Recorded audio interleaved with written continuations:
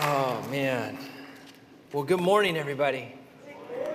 It's good to see you all this morning, and it's good to see you from up here, not down here. I know you're all just like on the edge of your seat wondering, like, how's your calf doing, Daniel? Oh, Danny. I called myself Daniel. That's my son's name. Anyways, it's doing better today, and so thank you for asking.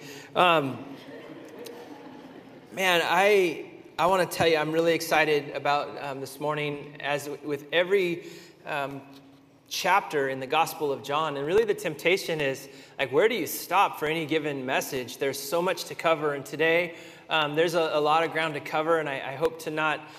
I told Cutie in the back, who's running the slides today, the multimedia stuff, I just said, I think I have 2 sermons. So I'm just going to confess to you, there might be 2 sermons in one. It might be a bonus day today for you, but I'm going to do my best to just give you what I believe the Lord put in my heart. But before I do any of that, you might notice on your seat there's a card there that says thank you, or maybe it has an age group of a teacher. You might know that we have adopted Fairhaven Elementary School, and we pray for the school. We do our best to keep them encouraged, and we just like to send them notes of gratitude every once in a while. And if you don't know any teachers there, that's just fine. How many of you have ever had a teacher before? Right on, so you can relate. So whatever the grade is that's there, you might just take a moment. We like to provide you some extra entertainment. If it gets boring during the message, just go, oh yeah, I have that card. I got something to do. You can just pick up the card and just start writing. No, you can, but our heart's desire is just to collect a bunch of cards to simply send over there to say thank you. And you have to know that we've done this for a number of years, and it's a small effort on our part. It really is, right? Like, how hard is it to take a moment and write something thoughtful? But the multiplication of what that does for our teachers down the street, we continue to get emails that just say thank you. And it's crazy because we'll get them like months later and say, hey, we put all those cards up on our bulletin board, or someone will say, hey, when we go through difficult times, we have a bunch of those cards and we remember that you're praying for us. So don't underestimate what this simple thing does to be able to really bless people. So if you get an opportunity to do that today, we'd love for you to do that. Secondly, I wanted to just let you know that next Sunday, 60 of the men of Bridge will be up in the mountains having a time of retreat. Yeah, we're excited about that. And so that'll come through our Sunday morning service. So if you see less guys than usual, you just know that it wasn't a protest, that we're doing something. But if you could, would you mind putting up the slide for the men's retreat again? And I just wanted to share with you some things that is really cool about this time. Pastor Scott's been working really hard to get this thing up and going. Scott, I appreciate all the work that you've done. But we have a great lineup of speakers. And the reason that I wanted to show these speakers to you is just because I think it's something that you might be considering praying for us while we're up there. I think we have it. If we don't, that's okay. But I'll just tell you who they are. The first speaker is on the top there. His name's Alan Frau. How many of you have ever heard that name before? Maybe a couple of you have. Alan is an author, and he's the lead pastor over Southlands Church, which is in Brea. And they have a family of churches that meet throughout.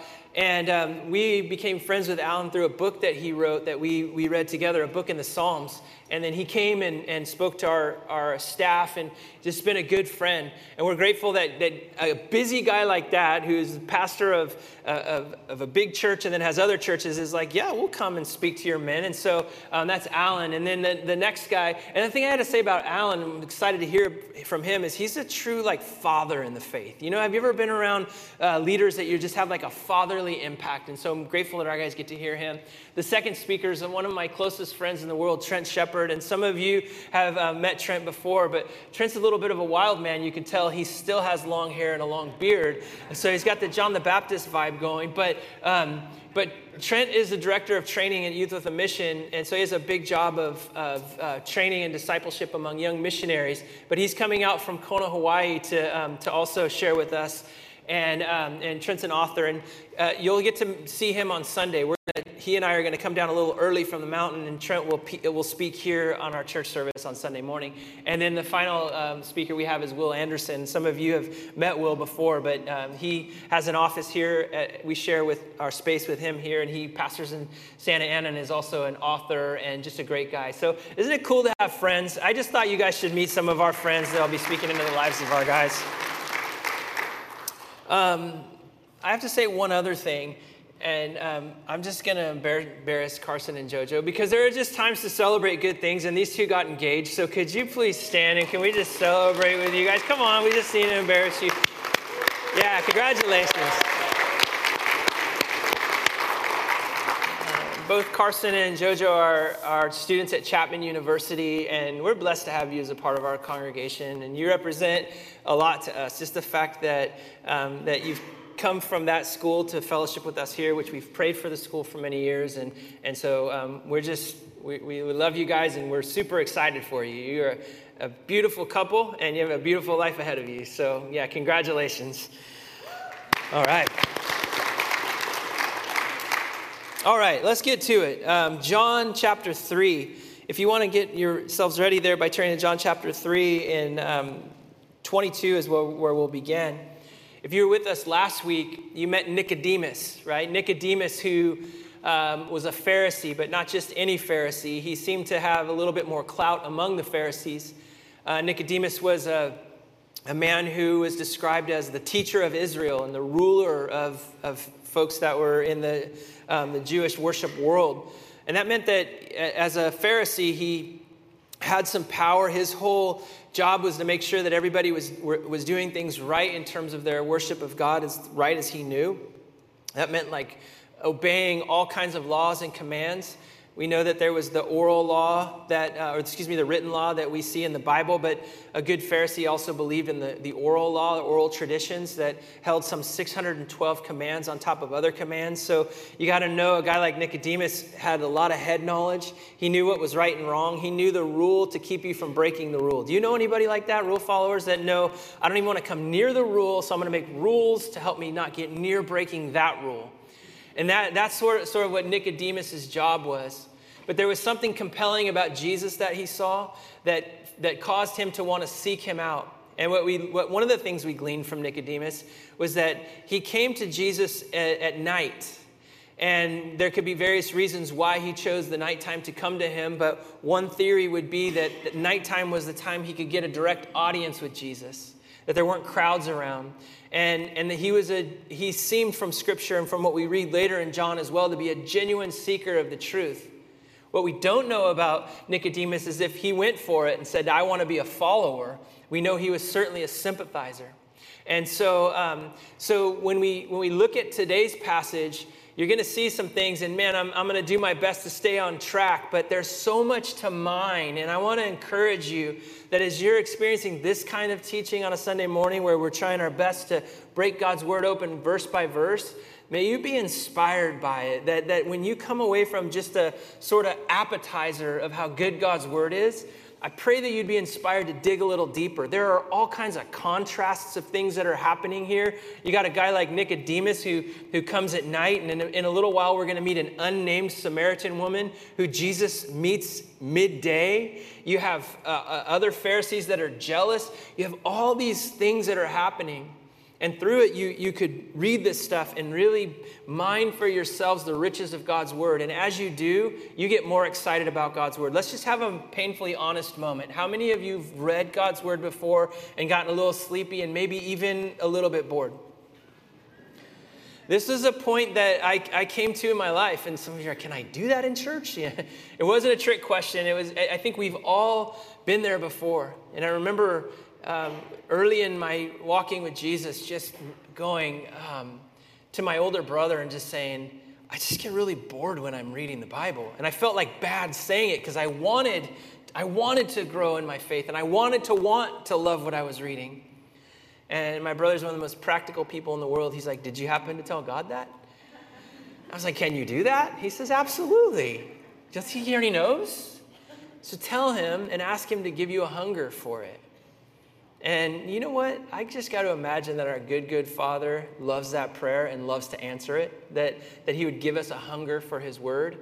And God certainly did that in my life. And so I would encourage you, if you do find yourself bored at times or not knowing where to read, this is a good opportunity for us together to be reading some of the same stuff. And so once we cover it, there's no rule that says you can't go back and get a little more. And so go back and get a little more because there's a lot to be learned here. So John chapter 3 and verse 22. Let me give you a little bit of an idea of what's going on as we read it. You're going to hear this dialogue, these short little dialogues between John the Baptist's disciples and Jesus' disciples. It can get a little confusing when you're reading it because you got two Johns and they're two different guys. So you've got John the Apostle, who's the one writing this wonderful gospel. Remember, a spiritual gospel, one that's got lots of messages for us as we want to grow in our relationship with Jesus. And two, you have John the Baptist, who's a wild man forerunner who's making the way for Jesus. And so this is a dialogue between John the Baptist's disciples and Jesus' disciples, right? And what's happening is John the Baptist was wildly successful. Like in the church world, man, he would have just had like his followers on whatever social media platform would have been off the hook. He would have been, sought after as a speaker and whatever else. He was doing quite well. That tons of people were coming and being baptized by this wild man. And if you were part of his crew, like, you got like guys that are with him, that are learning from him, you're also doing pretty well, right? That among your community, it's like, hey, you roll with John the Baptist. Like, that's big stuff, And so as they're coming through, and as the movement of Jesus and his message is taking root, change is happening really quick. How many of you just raise your hand and say, I love me some change happening real quick? Yeah, some of you actually do, and others are like, haha, that's funny, I hate change. And this change was happening really quick. Imagine going from like real fast, your whole life you wanted to be in the in crowd. Your whole life you want to be effective for God, and now you are, and you're with John the Baptist. And things on the east side of the Jordan where they were baptizing were going quite well, right? But they traveled from the east side to the west side. I'm using so much self-control to not do old school hip hop jokes with this whole thing. But the reality of it is, life on the west side of the Jordan was different for them than life on the east side of the Jordan. There was a rival. There must have been some kind of rivalry. But what happened was you're going to read here that they changed geographic locations. And as they do, an unnamed Jewish guy comes to them. And it seems as though he's an instigator, kind of stirs the pot a little bit and gets them questioning if they're doing it right. Have you ever wondered if you're doing it right? Honestly, I think it's what keeps us from evangelism sometimes. Like sometimes we want to share our faith, but we don't want to get it wrong. Because when it comes time to seal the deal, we want to make sure that we do the right prayer or say the right thing. I mean, be honest. And so when questions come up that question the validity or how you're doing something, it produces a little bit of insecurity.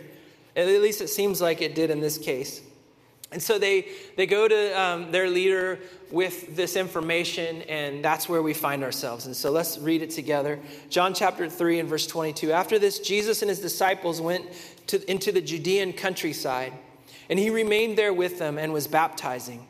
Pay attention to that. It gets a little confusing in John 4 because it's going to say that Jesus was baptizing with his disciples, and then there's a parenthetical statement, a little parenthesis that says, well, Jesus actually wasn't baptizing, his disciples were. So just keep that in your mind for funsies. And then it goes on and it says in verse 23, John was also baptizing in Aenon near Salem, because the water was plentiful there.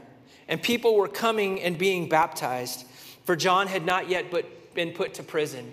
When you're studying the Bible, you pay attention to things, you observe things. There's geographic locations are there for a reason. One of the interesting things is that this area is nudging close to a place called Samaria. Everybody say Samaria. Samaritans in the Bible, for us in our context today, a good Samaritan is like a really good thing, right? Like if you're a good Samaritan, you help people no matter what. But in the Bible, in these times in first century, if you're a good Jewish follower, man, you want to stay as far away from their region and that particular people. There is straight up racism against the Samaritan people. So it's about to get controversial in just a quick minute. And so they're getting close to this area. They're nudging close with some baptism. And so the author kind of wants you to know something's happening geographically there. There's another idea there where it says that there's an abundance of water. So keep in mind the theme of living water. Everyone say living water. It means something to us right now, and it meant something to them as well. And so we'll hopefully unpack that a little bit too. And so the next verse it says, "Now there was a discussion that arose between some of John's disciples and a Jew over purification." There's a lot packed into that little sentence. Don't you just wonder, and I do think it's wise to ask the Holy Spirit to activate your imagination when you read the Bible, because you're wanting to do some investigative work. Like, what was that conversation all about? It's amazing how one unnamed person can really turn the tide of what you believe or think or what you're talking about. And this seems to be the case here, that there was this person who came up and brought up a discussion with John's disciples over purification. And so the result of this, we don't know what the conversation was, but we know the result of it was that they in turn came to their leader, John the Baptist, and said to him, "Rabbi, he who was with you across the Jordan, to whom you bore witness," I think I messed something up there. Anyways, you can see it up there. "Look, he is baptizing, and all are going to him." There's a certain tone that's there. It says, some of these words that you're reading, they're so big and exaggerated. They don't say, "Rabbi, Jesus, the one you proclaimed as the Christ, is baptizing, and there are a lot of people going to his side." There's something as you read it that you can assume from the text when they say he. It's not like pleasant about Jesus. It's like, hey, that guy, everybody's going on his team now. You can almost like interpret a little twangy nasal whininess to that statement. Like, Jesus, they're all going to his side. I mean, John, not Jesus. Like, it's possibly something like that. They're big statements. They're not specific. They're general. Is everybody going? No. But to them, it's like someone caused us to question our validity, our effectiveness, our identity. I think we're getting a little jealous. I think that not only are we jealous because of our identity, but I'm going to, in a moment, explain something I think is appropriate and true, is you can get like offended for yourself. Like if someone's better than you at something, you might not say it, but you've been like really good at it this whole time, and someone comes into work and they're like new and they haven't even been doing it that long, and all of a sudden they're better. How does that feel? It's an instant opportunity to be tempted towards just a little bit of jealousy. And if that person is also like slightly cocky or rude, like they actually know they're better at it than you, they don't even have to say anything. They just like give the look like, I'm better than you. You have the temptation not only towards a little jealousy, but then a little bit of offense, right? Offense and jealousy. So that's like one-on-one. But I think there's another complicated layer to offense and jealousy that is being experienced here. I would call that first one a primary offense or jealousy. A secondary one would be it's one step removed, where it's like, it's not towards you, but it's towards someone you really love. It's a follower who goes, hey, I don't like the way they're talking about you, the people. I don't like the way that you're being it feels maybe a little disrespected. And maybe let me bring it down to home for you and I today. You could say something offensive to me, or you could do something that makes me feel a little jealous, and I could deal with it hopefully in a mature way. But if you say you do that to my wife, I'm like, whoa, hats off, gloves on, what'd you say? Right? Like it's just, like you just go into a different mode. That's secondary, right? And so sometimes those things can get really tricky. And I think what we're seeing here is some primary and secondary. I actually put up a little slide if we put the definitions of those things up. Like a primary offense or a temptation is something that directly offends you or tempts you towards jealousy. A secondary offense or temptations are something that offends or tempts you towards jealousy on behalf of someone else. I'm so offended on your behalf. I'm so mad because of what they think about you. I'm so jealous on your behalf. It feels exactly the same way and you deal with it exactly the same way, but it's super tricky because you think you're almost doing something with integrity, right? Anyone ever experienced this stuff? You don't have to raise your, Terry, you can't raise your hand in front of everyone. I'm just kidding.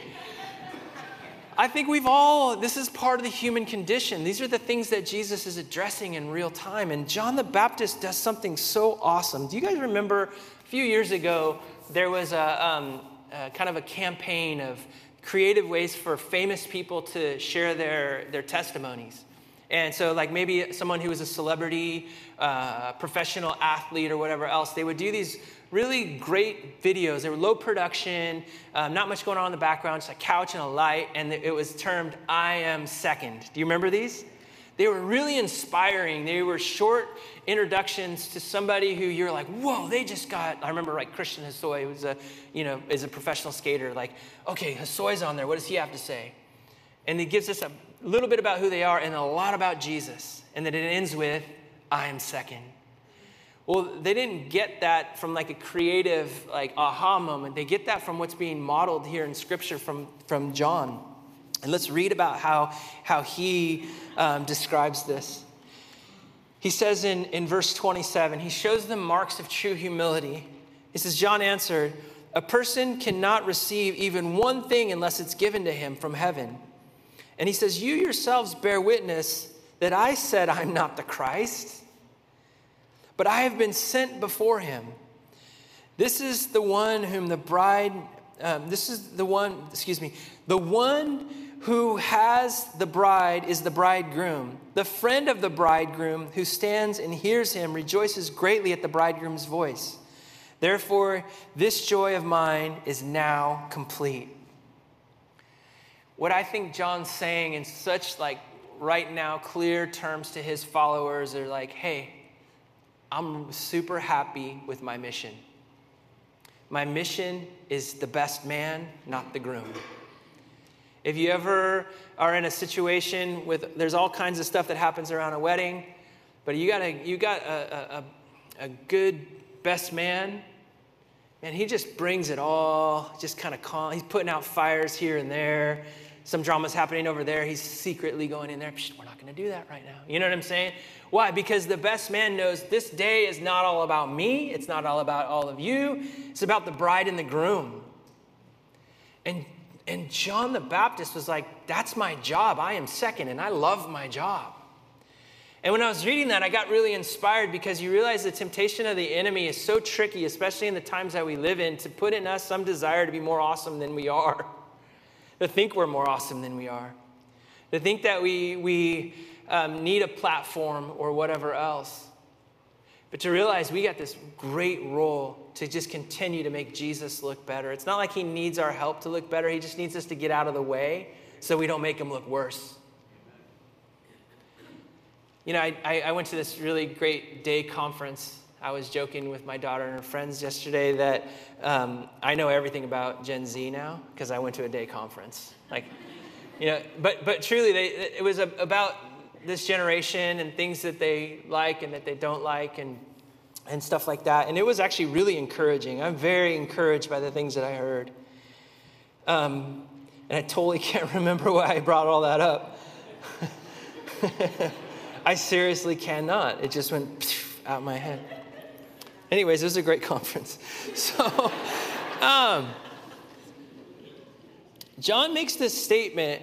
It'll come back to me and I'll tell you when it does. John makes this statement about all the summary of what he had said about the desire to just be obedient to who God called him to be, and then to teach those that were trying to be like him to do the same, to find confidence in following the mission that God had for his life, not being overly ambitious.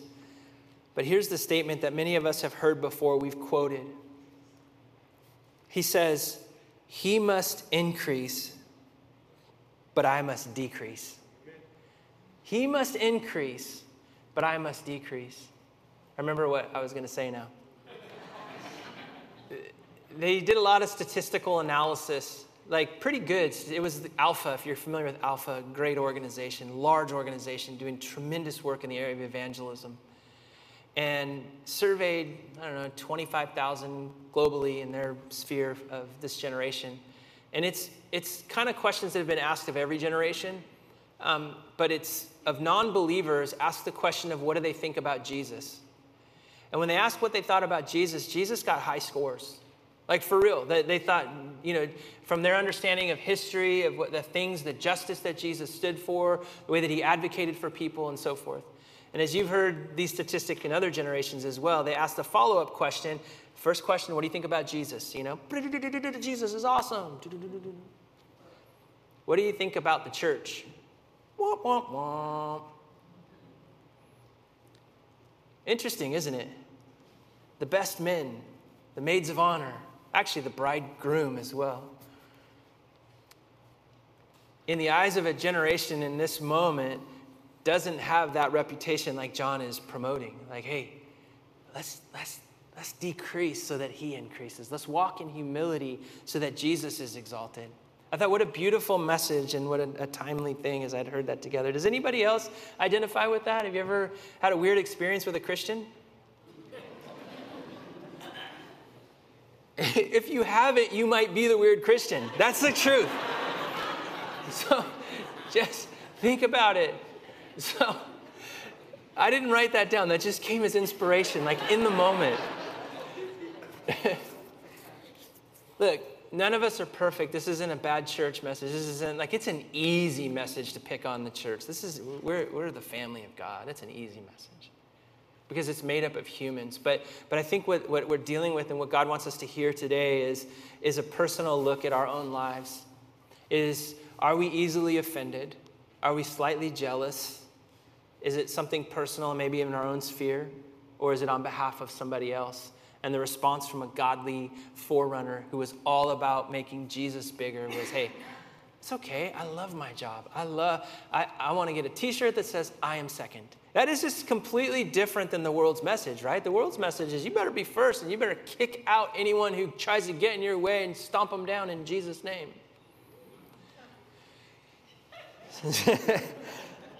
All right, let's move on.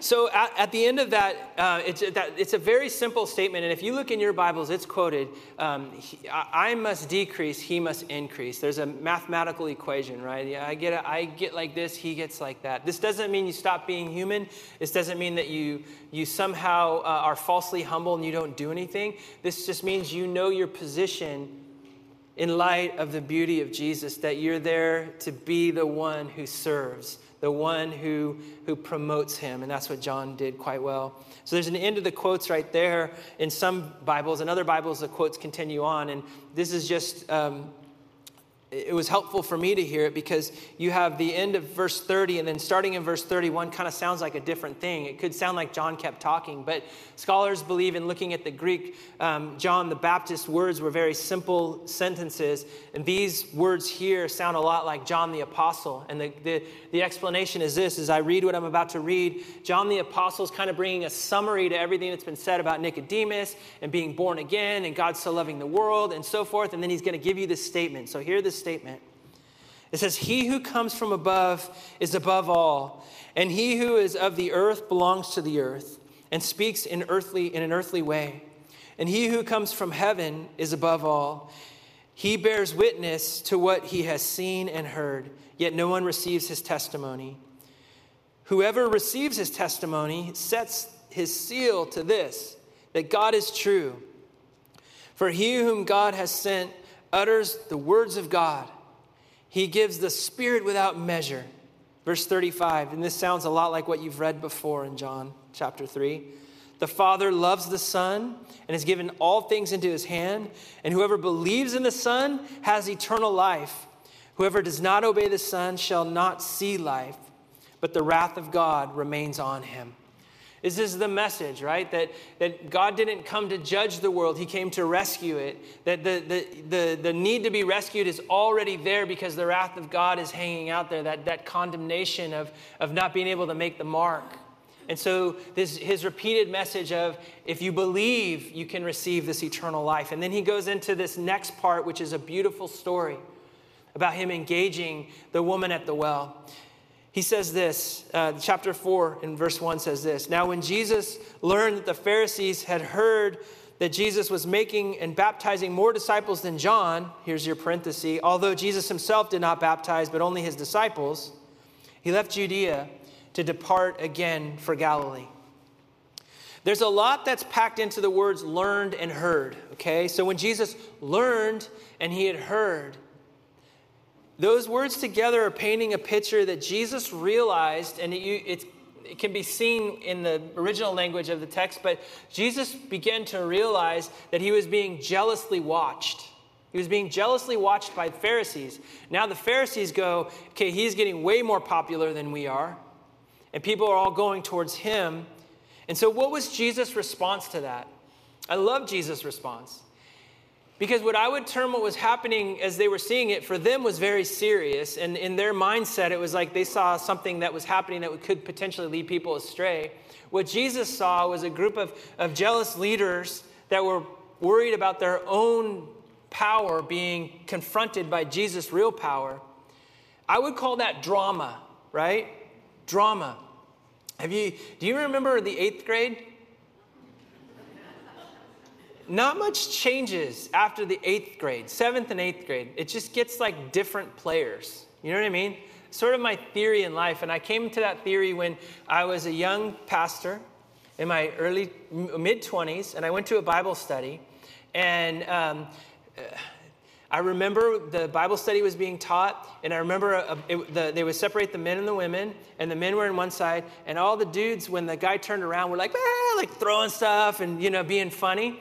And they were like in their 60s. And I thought, okay, there's my theory. That's what it felt like in 8th grade, and it's happening now. So that must mean that not much changes after 8th grade. I won't name any names, like he's not here, Chet Britt, Denver McClellan. These are names that we know well, for some of us who have been around for a while. But at any rate, I will say that Pastor John was there taking copious notes. And he didn't misbehave with the rest of the young men. So look, all that aside, this was drama. This was drama. And how did Jesus respond to drama? He just moved on. I think there's an application for us. Jesus literally made a geographical change where he's like, okay, these guys are catching wind of what's going on. Something's happening. I'm just going to move on because I've got a mission. And I want to say that there are times to confront things that are necessary to confront, and there are times to discern that somebody or something, or there's a force or the enemy trying to get at you through an individual who's making certain choices, whatever it might be. There's times to discern that it's not worth the drama of getting involved in the drama. It's time to just kind of move on. And you have to ask the Holy Spirit to help you to discern what that means. That you could take my statement right there and plug that in and go, oh, that's a good word. I'm going to write that down. So anytime something happens, you become an avoider. That is not what I'm saying. I think there's junior high type behavior where someone could be saying things about you, posting things about you, I don't know, passively, aggressively making certain comments or whatever else. And you tried 4 times to go, hey, are we cool? And they're like, yeah, of course we're cool. I love you. You're my bestie. Mwah, whatever. However fake that it is. And you realize, okay, we're not getting anywhere. I'm just going to go over here and do what God's called me to do. Again, dangerous thing I'm saying. Does that mean in your church family it gets awkward and so you go online and look at a Yelp review and you find that church doesn't have any non-dramatic people there, I'm going there? No, because remember I said before, like if you go there you might mess it up, right? This is just picking on you today.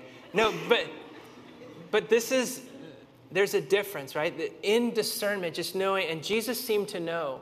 What is a drama distraction that I can kind of move on from? And what is an offense issue that's sort of a Matthew 18 kind of situation where you realize something has happened. I can go to a mature other person. I can tell what the offense is. We can have restoration. I can gain family through that. So Jesus moves on. He moves on because his mission was very, very important. And what was important was found here in the 4th verse. And I love this terminology of how it reads. It says this, and he had to pass through Samaria. Everyone say he had to pass through Samaria. You had to be the last one, huh? No, I'm kidding. he had to pass through Samaria. He had to do it. Was it like this compelling of God? Maybe. I mean, you could preach it that way, that Jesus was obedient to the Father, that he only did what God told him to do. He had a divine appointment that was waiting for him. I think that that's true. But in order to get from the region he was going to where he needed to be, he had to pass through a certain area that no one went to, Samaria.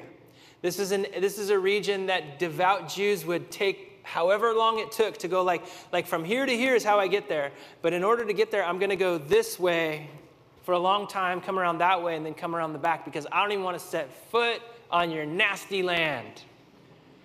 Because your nasty land is pagan. And that feud that they had goes back 700 plus years to a time of Assyrian captivity. You know, the Ephraim and Manasseh, this half tribe of Israel. So the two together, they are living in this region called Samaria. The Assyrians, as was their way of doing things when they took you over, they brought in other cultures as well that they had taken over, including their own. And they leave you there intermingled with other people. Why do they do that? Master plan. Hey, that pagan girl's pretty good looking. Oh, let's get married, right? So they intermarry with other people from other cultures. And in intermarrying with other people from other cultures, the issue was that they take their religious views and plug it into their Judaism, which is called syncretism. It's the belief that you can have two things working simultaneously, and let's just make it happen. Let's make up a new truth, right? A new truth. It's like a buffet version of your faith. Like, I love a little Holy Spirit and good worship, but I love astral projection and other stuff too, right? So you just kind of like bring all this stuff together. This is not right, by the way. And it was so detestable to the purity of Judaism that they were given the racial slur name of half-breed. So you would say, those people are half-breeds. And we don't want anything to do with them. They, in turn, the Samaritans weren't, they did some awful things as well. Their place, and you'll see it if we get to it, you'll see it that a question is asked in this dialogue, like, hey, what mountain do we worship? There was a mountain called Mount Gerizim. You probably remember reading that in Deuteronomy. Mount Gerizim was where Moses read out the blessings. If you follow God, if you remain faithful to his covenant, I'm going to bless you like crazy everywhere you go. Blessing, blessing, blessing. It was the Mount of Blessing. Another mountain called Mount Ebal was a mountain that Moses read the curses. If you don't do the things God's called you to do, your life's going to be like this, this, and this. Does this make sense? Mount Gerizim was the Samaritans go, that's our mountain. We love the mountain where blessings are proclaimed. We'll build a temple there, and that's where we worship. And so they had made up the truth of what they wanted to believe about their faith and their approach, but they considered themselves Jewish in terms of their worship of Yahweh. I know this doesn't translate to anything else that's happening in the world right now. Sarcasm, sarcasm, sarcasm. So to think of the Messiah, the Son of God, who's like, I'm going to go where no one else goes. I'm going to go into some dangerous territory. And not to mention, it's just quicker to get where I need to get. So why am I going on the big loop around when I can just get directly there? And so he gets directly there, and he comes to a place called Jacob's Well. Jacob, for the Samaritans, that was their guy. He was their father. And so he goes to Jacob's Well. As we read in the text, it's noon. That's the translation of a timestamp that's given to us in Scripture. And let's just read it. It says, and he had to pass through Samaria, and he came to a town of Samaria called that town. And there near a field that Jacob had given to his son Joseph, Jacob's well was there. And Jesus, wearied, underline that, he was wearied from his journey. He was sitting beside the well. It was about the 6th hour, which in Jewish time was noon. He was wearied because he is 100% God and 100% man. And when you've walked for a while and it's really hot, you're tired and you want to sit down. And that's exactly what he did. The next thing that we read is about him engaging somebody there at this well. Now, what you have to understand is that to talk to a Samaritan would have been incredibly sinful. To engage in any kind of activity, to set foot on their land, as I've already said, to be sinful. But on top of that, for a Jewish rabbi to engage in an excessive conversation with a woman was really, really bad. And this is one quote from the Mishnah, which is a part of the oral tradition of a rabbi saying, this is the nicest one I could find. Honestly, I'm not going to put that up, because some of the ways that rabbis referred to women were just like literally offensive. So much that I'm like, I don't want it up there. But this is the one that was the least of the offensive. It says, the one who excessively converses with a woman causes evil to himself, neglects the study of the Torah, and in the end inherits purgatory.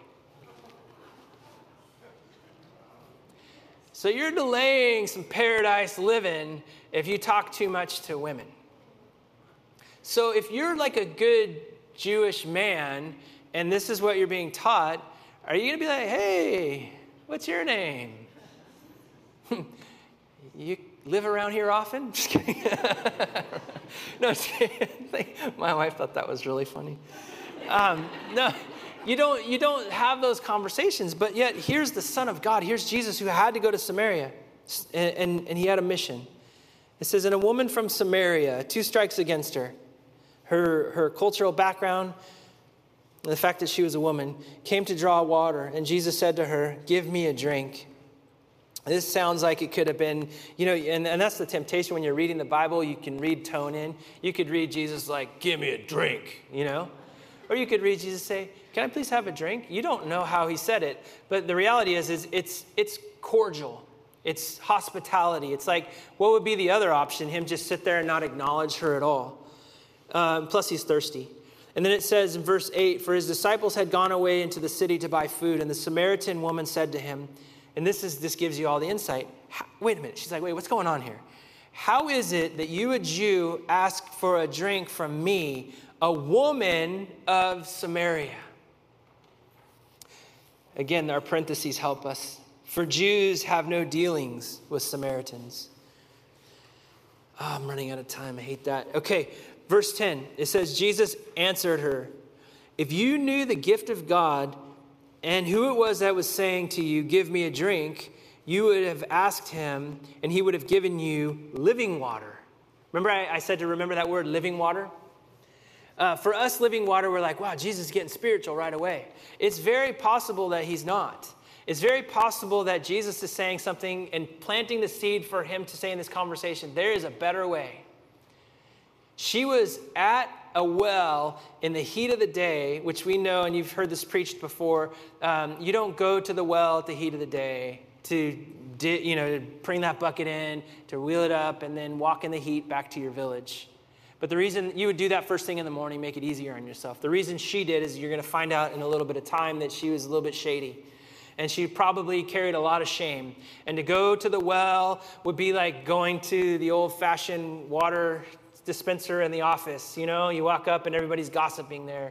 That's just the area where people would go to have their daily gossip. And I'm sure she had her fill of it. Hear the hee-hee-hees going on. And then she walks up to get her water and everything just gets quiet. Right? None of you have ever been in that situation before, I'm sure. That's kind of seems to be what her life was like. And so Jesus says, hey, if you knew who you were talking to, you're talking to the guy who can give living water. In this setting, there was a living water meant water that bubbled up. A stream that ran through that had fresh water. What would be the difference between a stream that was like right there by your house that you can just go and drink versus putting a bucket in and being like, I'm getting a bucket. It's a better way. Jesus was saying, if you knew who you were talking to, I'm the guy who can bring indoor plumbing. I'm the guy who could make your life so much easier. And then she's intrigued. And the woman said to him, sir, you have nothing to draw water from, and the well is deep. Where do you get this living water? Like, where is the abundance of bubbling up water? Are you greater than our father Jacob? He has given us the well that we drank from itself, and his sons and his livestock. And then you start to get the tone, and scholars would say this tone is very like banter. It's strong and sarcastic. And Jesus said to her, anyone who drinks this water will be thirsty again, but whoever drinks the water that I give them will never be thirsty again. The water that I give will become in them springs of living water, welling up to eternal life. Now he's changing the conversation a little bit. But the woman is like, yeah, but how do I get that indoor plumbing? And the woman said to him, sir, give me this water so that I will not be thirsty and have to come and draw water. Yeah, man, she's on the practical. The point is, this woman, like many of us, has probably tried many, many things to satisfy her thirst, like many, many things. Again, you're going to hear in just a moment, she seems to have a bit of a cycle going on in her life. She's stuck in a rut, like every day, this is what she does. It's time to go get water. Jesus says to her, go call your husband and come here. And the woman answered, says, I have no husband. The assumed tone here is shame, some anger, some sadness. Jesus says to her, you're right in saying that you have no husband, for you've had 5 husbands. That had to hurt. And the one that you have now is not your husband. What you've said is true. Her response to that is like, whoa, what's going on? This is not about indoor plumbing at all. This is about me. And I love this line. The woman said, sir, I perceive you're a prophet. And I could just picture, maybe it's because I watched The Chosen, but I could just picture Jesus going, just a little smile. Sir, I perceive you're a prophet. Our fathers worshipped on this mountain, but you say that in Jerusalem is the place where people ought to worship. Remember, I described Mount Ebal. She's pointing off in the distance. That's where our temple is. Your temple's in Jerusalem. What's going on here? What's really true? There's multiple truths that are happening. My truth is this. Your truth is that. What is truth? Again, something maybe quite relevant for us today. And then Jesus says to her, woman, believe me, the hour is coming when neither on this mountain nor in Jerusalem will you worship the Father. You worship what you do not know. Speaking to the deception, I believe, of syncretism and the 2 different beliefs or the many different pagan beliefs that came into her Judaism. But then he goes on to speak of the purity of Judaism. He says, you worship what you do not know. We worship what we know, for salvation is from the Jews. It wasn't like we're better than you. It was like, I'm the Messiah, prophesied to come from this line. And then he says, but the hour is coming and is now here when true worshipers will worship the Father in spirit and truth. For the Father is seeking such people. So much so, ma'am, that I had to come to you. Do you get what's happening? Do you get what's happening? God so loves the world, right? You have a Nicodemus who comes to Jesus with questions. Jesus is like, I'm going to her with answers. Man, it's more awesome than you're leading on to believe that you think it is. No, for real, this is amazing. And I know you know it is too. I'm just trying to be a little silly in my nervousness. Verse 24 says, God is spirit, and those who worship him worship in spirit and in truth. In verse 25, the woman said to him, I know the Messiah is coming, he who is called the Christ. This is so awesome.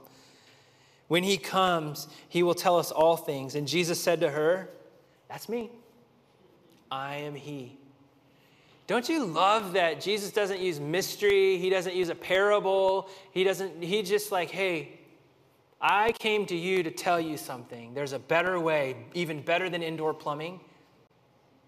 And I'm going to tell you some things about your life that are going to help you walk in real freedom. You no longer have to carry the shame of daily coming at this odd hour to get water.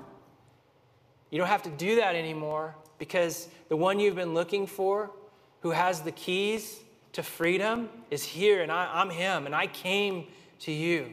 I came to you for just you. That's Jesus. That's what John wants us to see. And then he says, just then his disciples came back. I love this because you ever been in an awkward moment? I think you have. You might be in one right now. I don't know. This is like awkward moment. This is like, what's going on? The disciples come back and see Jesus, and they marveled that he was talking with a woman. He's going, like, that's time in purgatory, Jesus. He's talking to a woman, but no one said, what do you seek, or why are you talking with her? I think it was their shock, like, don't say anything, but what's going on? But then here's the really cool response. It says, so the woman left her water jar. She left her water jar. And she went away into the town and said to the people, come and see the man who told me everything that I ever did. Can this be the Christ? And they went out to the town and were coming to him. Look, there's so much to pull out of this story, but what I want to do, and if we could have our worship team come, and thank you for being gracious and giving me 5 more minutes. If you have to leave, please don't feel bad about leaving. But the whole point of God's word is to hear it and to respond to it, right? And in response to God's word today, I just wonder, there's a couple different things that we talked about, but I'm thinking of this woman who leaves her jar. Why does she leave her jar? I think it's symbolic. I'm not going to need that anymore, right? I'm not going to need that anymore because I'm going to have in me what wells up as springs of living water. There are so many obstacles that we face in our world, and there are so many causes for shame and causes for us to withdraw and hide. And Jesus comes out front at noon in person and just sets her free. And I put up these things just as we look at the whole picture of the end of chapter 3 and all of chapter 4, of some application. And you might snap a picture of this or think about it in just a few minutes that we have to process with this worship song. But as you go back to the first part, when John the Baptist is dialoguing with his disciples, and ask yourself the question, am I content to become joyfully second to Jesus, decreasing while he increases? Secondly, am I cautious of primary or secondary offenses and jealousies? Maybe the Holy Spirit wants to reveal something like, hey, you can put that offense down. You don't have to carry that. Just be aware of those things that are coming at you, just like they came at John's disciples. Number 3, do I need to move on from drama that keeps me from my mission? Again, this one's tricky and requires some discernment. Maybe you're done circling the same conversation and realizing this isn't going anywhere. I need to not give that any more breath. I need to not let that thing live anymore. I just need to move away from the drama and towards what God is doing in my mission to be his best man. In number 4, am I building my own religion based on life experiences and culture? That's what the Samaritans did. Am I building my own thing? I like some of this, but I don't like some of that, so I'm going to build my own thing.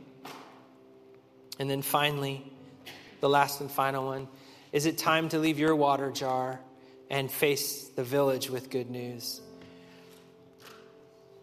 A lot to be thought about there. And I'm just going to let you look at those, and I'm going to ask them to lead us in a song, and I want to pray over you. But I feel really compelled in that, to listen to God's word is one thing.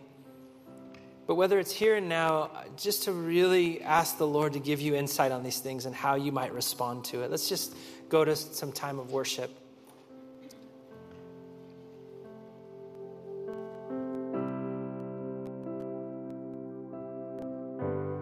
At the foot of the cross, where grace and suffering meet, you have shown me your love through the judgment you received, and you won my heart, and you won my heart.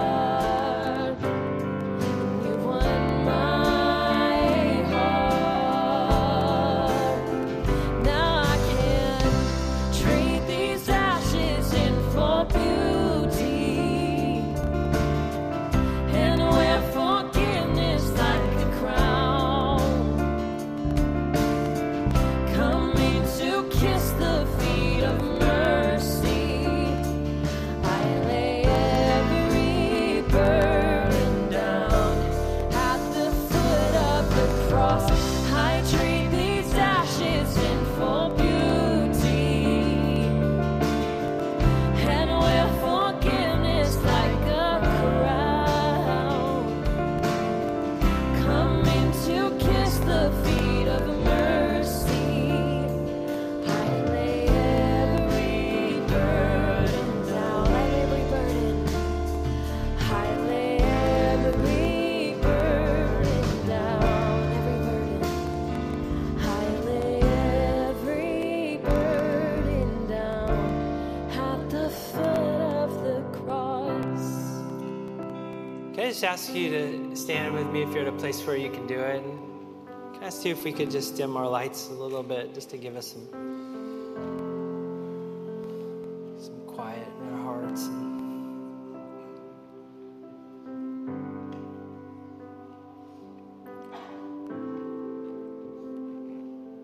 Lord, we began this time doing our best to be still, to know that you're God. Lord, and in this last kind of moment of stillness, we bring our pride before you, our tendencies towards jealousy. We bring offenses that are real easy to pick up. God, we bring this stuff before you. We're not hiding from it. We recognize that we need to give it over to you. God, we also recognize that you're gracious and you understand what it's like to be human, to be weary at noon and need a drink of water. And you certainly understand what it's like to be tempted towards these very things that we so often can fall into. So we give it to you now, God. We pray that you would take that burden. Lord, we're reminded of just how beautiful your message and your Son, God, how, Jesus, you came into this world and you sought out the sinner. You didn't make them come to you. You went to them. You come to us. You're coming to us in this moment, God, that you're not trying to find us out so you tell on us and increase the shame that we already feel. But you come to liberate us from it, just as you did by going through and just breaking so many cultural boundaries, by finding yourself with an audience for this Samaritan woman, who I'm sure anyone who had approached her before never approached her with this kind of unconditional love and freedom. And Lord, in those areas, whether men or women in the room, where cycles of sin have caused us to be really good at hiding, cycles of sin or patterns of kind of making the same mistakes and just hoping that one time it's going to get a different result. God, I thank you that you come to us in the middle of that and you show us a better way, a way that's even better than having easily accessible water, a way that really quenches the thirst that we were thirsty for in the first place.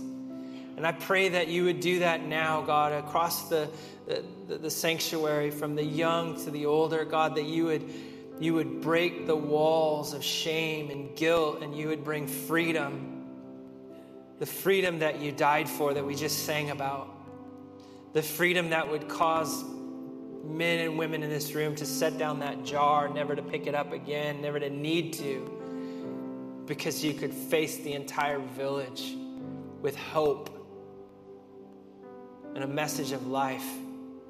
Whatever that looks like, God, I pray that you would begin the good work in people to set them free, or you just set them free right now. But I bless your people, God, and I thank you for your word. May it continue to be life for us. Lord, every word on the page just continue to grow in us as good seed planted into the soil of our heart, that we'd meditated on it throughout the week, and that you would speak to us through it. So I bless your people now. I thank you for each one. Go with them, Lord. I pray that you would send them out with joy, the same kind of joy that John the Baptist had in the second role that he played. You would send them out with joy and lead them forth with peace. And I pray in the name of Jesus. Amen and amen. Amen. God bless you.